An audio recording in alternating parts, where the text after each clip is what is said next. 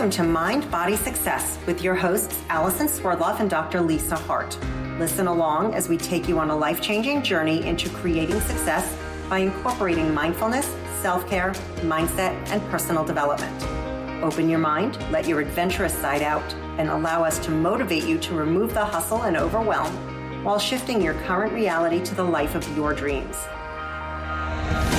Through conversations with high achievers, you will learn tips, tools, and strategies to overcome challenges and live a life of prosperity and abundance.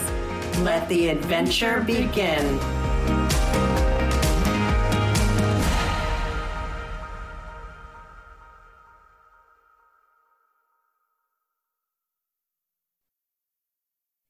Hello, everyone. Welcome back to another episode of Mind Body Success with Dr. Lisa Hart and myself, Allison Swerdloff. We are excited to be here today, and we're doing something a little differently today. Instead of having an interview with another successful coach or consultant, we're going to be talking amongst ourselves and having a deep dive conversation about what mindfulness means to us, how we utilize it in our daily lives, and to give tips and tricks on how to incorporate mindfulness into your life on a regular basis and how it might help improve your success. So welcome to today's episode. Great one, isn't it?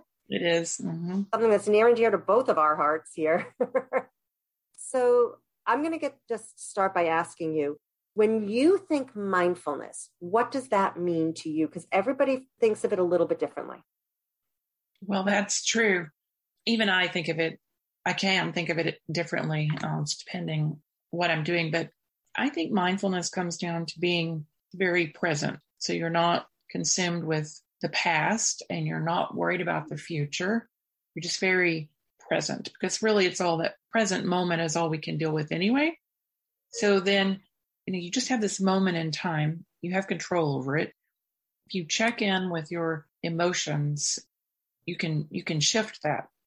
I know a few days ago, I was feeling a little bit stressed, maybe a lot stressed and a little bit down, and put myself through this practice of what can I do quickly in this moment? And my go-to for that is writing out the things I'm grateful for, because that will give you a big boost. For me, you can only deal with what's right here right in this present moment. Anything else is too much when we're talking about being mindful. Now, what do you mean by being mindful? What exactly does that mean, especially for our listeners who have never really paid attention to mindfulness? What would you tell them about being mindful? To me, it means being aware, being self-aware, being aware of your body, your mind, your energy level, your physical energy level, and also your vibrational level, the things around you, other people's energy, for instance. Just being really aware is to be mindful to me. What about you? No, I feel very much the same way. It's being aware of everything around me and inside of me. Because for me, a lot of it is my emotions. I'm empathic, so I absorb the energy of others. And I have to be more aware of that if I'm having a very down day, I have to be aware of what is causing that. And when I'm having a great day, what's causing that? And usually as an empathic person, it's internal energy and external energy, because they feed off each other. And if I'm around very negative people, my energies and everything about me will be down, and I'm not going to say a depression, because I don't really get depressed, but I'll be in a depressive state where everything just is blah. I'm not living life fully emotional or fully present to everything around me, because I'm in a very draggy, negative energy state. And sometimes I can work myself out of it just by figuring out how to counter that negative energy. But other times I just have to allow my body or myself to wallow in it and work its way through. Because you can't just force the negative energy out. You have to work the negative energy out. I hear you. I also experienced that for sure. And I think one thing that helps is to just remove yourself from the negative Mm-hmm. and put yourself in a more positive state. Like music, I have 2 playlists that I go to that I know will lift my, lift my spirits, lift my energy. But yeah, it is true. Other people's energy, their field, we have this energetic field, and it does affect you. I talk about putting on my force field because you can be aware, as long as you're more aware, okay, when I'm in this situation, I tend to get hit with a lot of negative energy. So if you mentally just put this force field up so that you're aware and you're not quite as susceptible to it. Very true. It only helps so much, but I think it helps me a little bit. No, I agree with that. And sometimes, even if you are aware of it, you don't necessarily realize the impact it's having on your body and your emotions and your energy and your physical self. Because for me, having absorbed the negative energies, it can impact me in my whole body. It will depress my body. I have issues with my back. It'll cause all of my issues with my body to come out. My neck will tighten up. My back will tighten up. I'll just want to lay in bed and do nothing all day. And sometimes it's hard to get out of bed and work out or take a walk or clear my head because the energy is just there. And what I was saying about wallowing, I will journal about that because I know I'm in a negative state and I need to get it out somehow, but I just don't have it in me. I don't have the energy to go out of the house or to do more than what's necessary. I don't necessarily have the energy to work on the things that give me enjoyment or whatever. But if I journal about it, or I'll sit and read a good book and lose myself in what I'm reading in order to work through the negatives. But I'm mindful. The mindfulness comes in because I have to be aware of it, that it's happening for me to be able to put the right things in play. It might take me hours to get over it. It's not something that, even being mindful of it, it's not something that they can do immediately. And that's what I think a lot of people think about. They hear mindfulness and like, oh, 1, 2, 3, all I have to do is be positive and mindful and my energy is going to shift. It doesn't happen that way. It takes a while for you to work through it for your energy to get back to the high level. I think it's a bit of a skill set, though. I think you can get faster and faster. Yes, I will agree with that. Especially if it's a situation you encounter repeatedly, like you're prepared for it, you recognize it, you know what's worked in the past to get you out of it from this source, and then you just do it. Because, I still work in clinics and also it's a lot like, corporate, really, just any group work situation, people at different stages of their careers and different types of careers. And, it's just like the talk around the water cooler kind of thing without the water cooler. People complain and commiserate and this sort of thing. But all of that, even if you feel like, you're being supportive or you're, lending an ear, it's not worth lending an ear. So I'm a very compassionate person, but I excuse myself quickly if I can't change the subject with all that, because some of it's insidious, And then at home, gosh, if you're already at home, where can you go? I work from home, so I'm in my downstairs office on a regular basis. And the only other person in the house is my boyfriend, and he's up in his office. So, I don't have another interaction other than on the phone during the day. I don't have the luxury of having a space to go to outside. But since I've been working from home, I've been a lot more mindful of a lot of things. When I was working in my office in New York, we didn't have a lunchroom. So we would eat at our desks. And even then I would make a point, I'd eat my lunch and then I'd walk away from my desk. Let's say I had 45 minutes. It would take me 15, 20 minutes to eat my lunch. Even if I just wanted to read a book, I would go into the lobby of my office building and sit on one of the chairs in the lobby just to clear my head and make a phone call, read my book.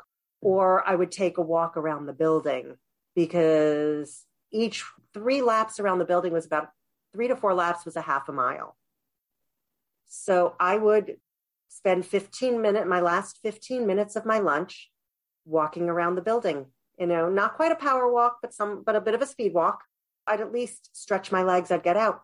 I don't have that luxury now working from home, and I only get a half-hour lunch, but I get away from my desk. I go upstairs and actually eat a real lunch in my kitchen and at my dining room table. So I'm preparing my lunch and eating it at my table. So I have that half hour away from my desk, eating in a real eating spot. I might read my book. If my boyfriend's having lunch with me, we'll talk about our days and we'll have conversation. But I make a point of getting away. And when I finish work, before I start on my other work, I'll sit out on the deck and read a book for 20 minutes to get some fresh air, to clear my head before I go back into my office to start my own business work. I like that. I like that a lot. I think in our American culture, too many people are, for instance, with regard to eating, and I'm one of them, actually. I'm more mindful than I used to, but still, my kids are much better at this than I am, being mindful and enjoying smell and the texture and just not doing anything else when you're eating. I think adds a lot of pleasure. When I do it, it's nice, but we all have things to be more mindful of. It's true. And yes, with eating, so many people just eat for sustenance. They eat their meal in 5 minutes. I'm like, slow down a little bit. You don't have to shovel it in. Eat like a person, 20-year-olds. But we're in a instant gratification. Everything runs so quickly. And it's just like, slow down, enjoy life. That's part of being mindful, is slowing down, being aware of what's going on around you. The season changes, the temperature shifts. We're more aware of that here in Oregon than I was when we were in New York, because the temperature starts out, let's say I'm leaving the house at 6 o'clock in the morning to go to the gym. It's 50 something degrees. It's cool. 1 o'clock, it gets to be about 80 degrees. 4 o'clock is the heat of the sun. That's when it's in the 90s. But in New York, the hottest part of the day is 10 to 2. So it's cool in the morning. By noon, it's at the hottest. And then by the time you would leave work at, let's say, 5 o'clock, it starts cooling down. Here, I leave work at 4 o'clock. I'm sitting out on the deck in the hottest part of the day. So it's very different. It's been an interesting mind shift, but I have to be mindful of that when I'm doing things. Just like, how much time can I sit out here? Because I now have the heat of the sun at 4:30. So even that's a big part of mindfulness. Mm-hmm. Do you have any special mindfulness practice? Well, journaling. To me, I try to journal either every morning or every night. I like doing both, but in the morning, I tend to do more gratitude, because waking up is huge. And just being able to wake up and start the day fresh, and basically forget about yesterday, just start today fresh. I love to journal. That's been a huge thing for me. Sitting quietly, not even necessarily meditating, but just experiencing breathing is a big one. And I like to work out, my morning workouts. I missed them when I wasn't doing them. And I just like starting the day active, and then I know I can continue the rest of the day. What about you? What are some of your mindfulness habits? Well, I tend to I started this way back in medical school. Back then it was to, figure out these problems or to memorize this chart or that sort of thing. But now, and then when you wake up, your subconscious has not been asleep. So, then you're further along.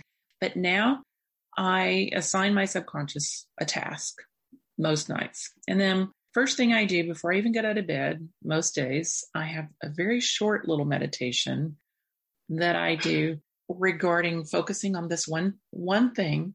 Mm-hmm. And then right after it, I do journaling, and I just let things flow through me. And sometimes it's just a bullet list, and it's not, it's coming through me. Mm-hmm. And my subconscious has been working on it, the higher powers. It's, I do a lot of connecting the dots that way. That really helps me. I like the journaling, but you're right about the meditation, you don't always have to have a specific thing. Just sitting quietly gets you into a meditative state. Exactly. So. And to me, meditation or quiet breathing and just honoring the world and the universe in whatever way works for you, whether it be yoga, whether it be just general sitting, whether it be guided meditation, it opens you up to so many things. That is, to me, the most optimal state of mindfulness, because you never know what's going to come from that. It's true. And I think it's important to write it down, have something handy. Mm-hmm. When I'm driving a long distance, because I live way out in the country now, and so when I drive anywhere, I have a pad of paper and a pen, and I write, I still look at the road, but I write large on a piece of paper these inspirations that come to me, because you get into this meditative state. Mm-hmm. When you're driving on the straight roads with nothing, that alone is a meditative state. Mm-hmm.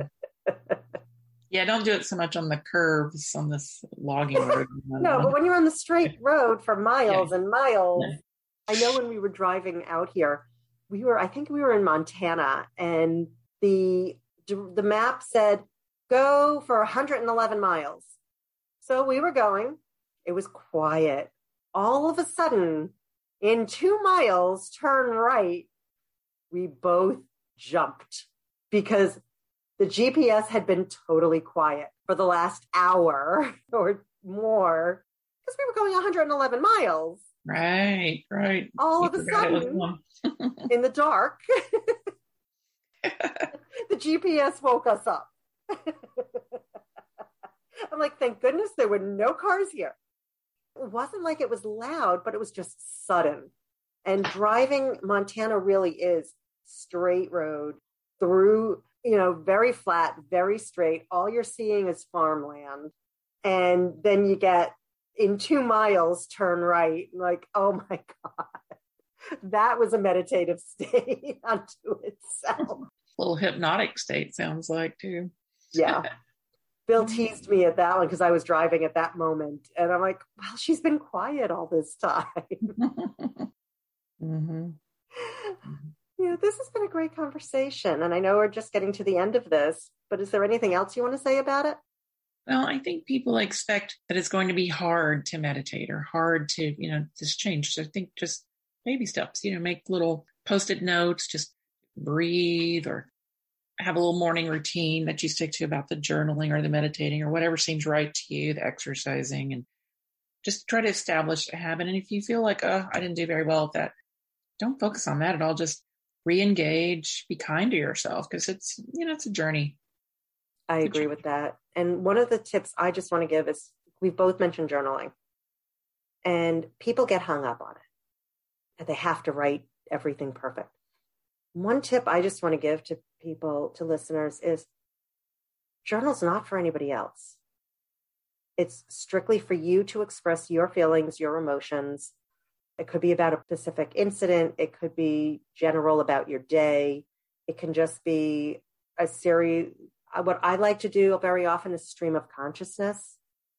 And on the days when I do the stream of consciousness, if I'm focusing, I might consider writing a page.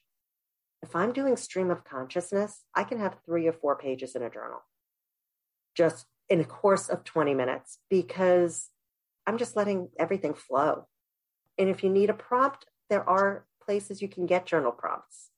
I actually have some journal prompts that I will be working into something, whether it be, I'm still trying to figure out how, but I will have some journal prompts that if people want to have an idea of something to get them started, I can even do a daily journal prompt email.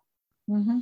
Something to get your mind thinking. If you're like, oh, what do I write about in my journal? Mm-hmm. You know what? Write about what you feel. Write about how happy you are that you're alive. Write about good things. Write about negative things. If you're experiencing something negative at this moment, whether it be loss, grief from loss or whatever, lost job, lost loved one, write about it. You would be surprised how much better you feel once you get your thoughts down on paper. And because being on paper, they're no longer bothering your mind. Right. Better out than in. To anybody listening, thank you for joining us for this wonderful conversation about mindfulness. If you have any further questions, you can contact either Lisa or myself. For me, you can reach me at swordloftconsulting@gmail.com. And Lisa, how would they reach you? Info at Lisa Hart Coaching, LIESAHARTE Coaching. And you can also message us or contact us through the Mind Body Success website. And we look forward to seeing you on our next episode. Thank you.